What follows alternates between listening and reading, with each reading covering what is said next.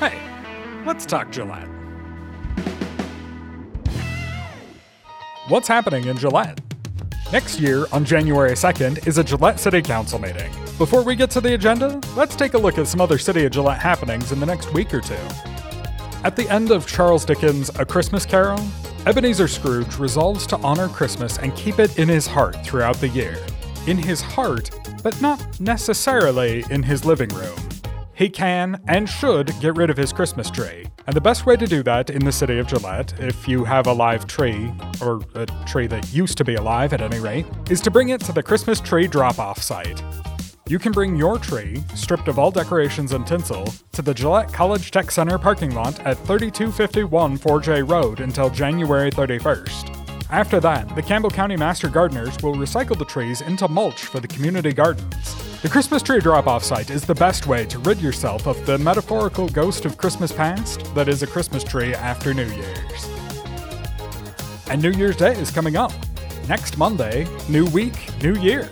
City offices will be closed on January 1st, and if your regular trash day is Monday, it will be picked up as part of a double route on Tuesday.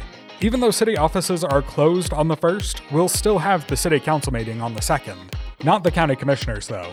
They have postponed their regular meeting from Tuesday to Wednesday at 9 a.m., and that meeting will be broadcast live on GPA Cable Channel 192, as well as streamed online at gillettewy.gov/GPA.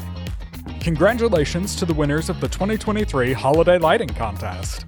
We had a record number of votes for the winners this year, so you should definitely check out the photos on the City of Gillette Facebook page. The next step in the comprehensive master plan process is a survey of local business owners. If you are a local business owner, local business manager, or franchisee in Gillette, your thoughts can help contribute to the master plan and create specific recommendations for decision-making, potential support programs, and strategies that bolster local businesses. You can take the 15-question survey by visiting plangillette.com. And here's what's on the January 2nd City Council agenda. There are a number of items Council must consider since it's the first meeting of the year. They will designate the News Record as our official newspaper, since by state statute we are required to have an official newspaper, in which meeting minutes, ordinances, employee salaries, and other required notices are published. If you want to go look, I think most of this stuff is covered in Wyoming Statute 15-1-110, which also lists one exception to the requirement to publish salaries. Cities and towns are not required to publish the salaries of undercover personnel working in the law enforcement field. Council is also required to designate bank depositories. This isn't like the newspaper requirement where we pick one, but instead it's a list of all the banks the city could put its money in. The banks on the list have reviewed and accepted the city's investment policy and have agreed to provide acceptable collateral for deposits and investments made by the city at their bank.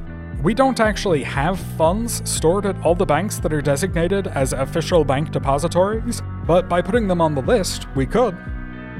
There are also some appointments that need to be made at the beginning of every year, like the appointment of the City Council President, selected by the City Council from among themselves for a one-year term. In the City Code, it only says that the Council President serves in the absence of the Mayor, but Wyoming State Statute 15-3-203 specifies that they preside when the Mayor is absent, and in the event of a vacancy in the mayoral office, the President occupies the office until it is filled, which has to wait for the next election. Being president of the council is a bit like being vice president, I guess. The other appointment is for the municipal court judge. There will be one new optional 1% sales tax supported project and approvals for 2 old ones. The new project is a bid award for the McCann Heights Reconstruction Project, which will replace the water, sewer, and street surfacing in a portion of the McCann Heights subdivision, specifically on Prairie View Drive and Court, Sunrise Lane, and Highland Court. There hasn't been a street maintenance project there since 2008, and the water and sewer pipes are from the 60s, so those are in poor condition and need to be replaced. The 2 approvals are the acceptance of public improvements for the Lakeway Road and Drainage Improvements Project, and the acceptance of public improvements for the 2023 Pothole Repair Project. That's a brief look at the January 2nd meeting. You can find the agenda on the city website, gillettewy.gov, and click on any item link in the agenda to get a deeper explanation of the topic and see any supporting documentation. Sign up to receive meeting notices by going to the same website and clicking on the notification program link in the quick link section at the top of the home page. City Council meetings are broadcast live on GPA TV cable channel 192, as well as streaming online at gillettewy.gov/GPA, where you can also find past meetings archived. Let's Talk Gillette is a production of Gillette Public Access Television and the City of Gillette. For more information on city operations, visit the city's website, gillettewy.gov, or follow the City of Gillette on Facebook or Instagram.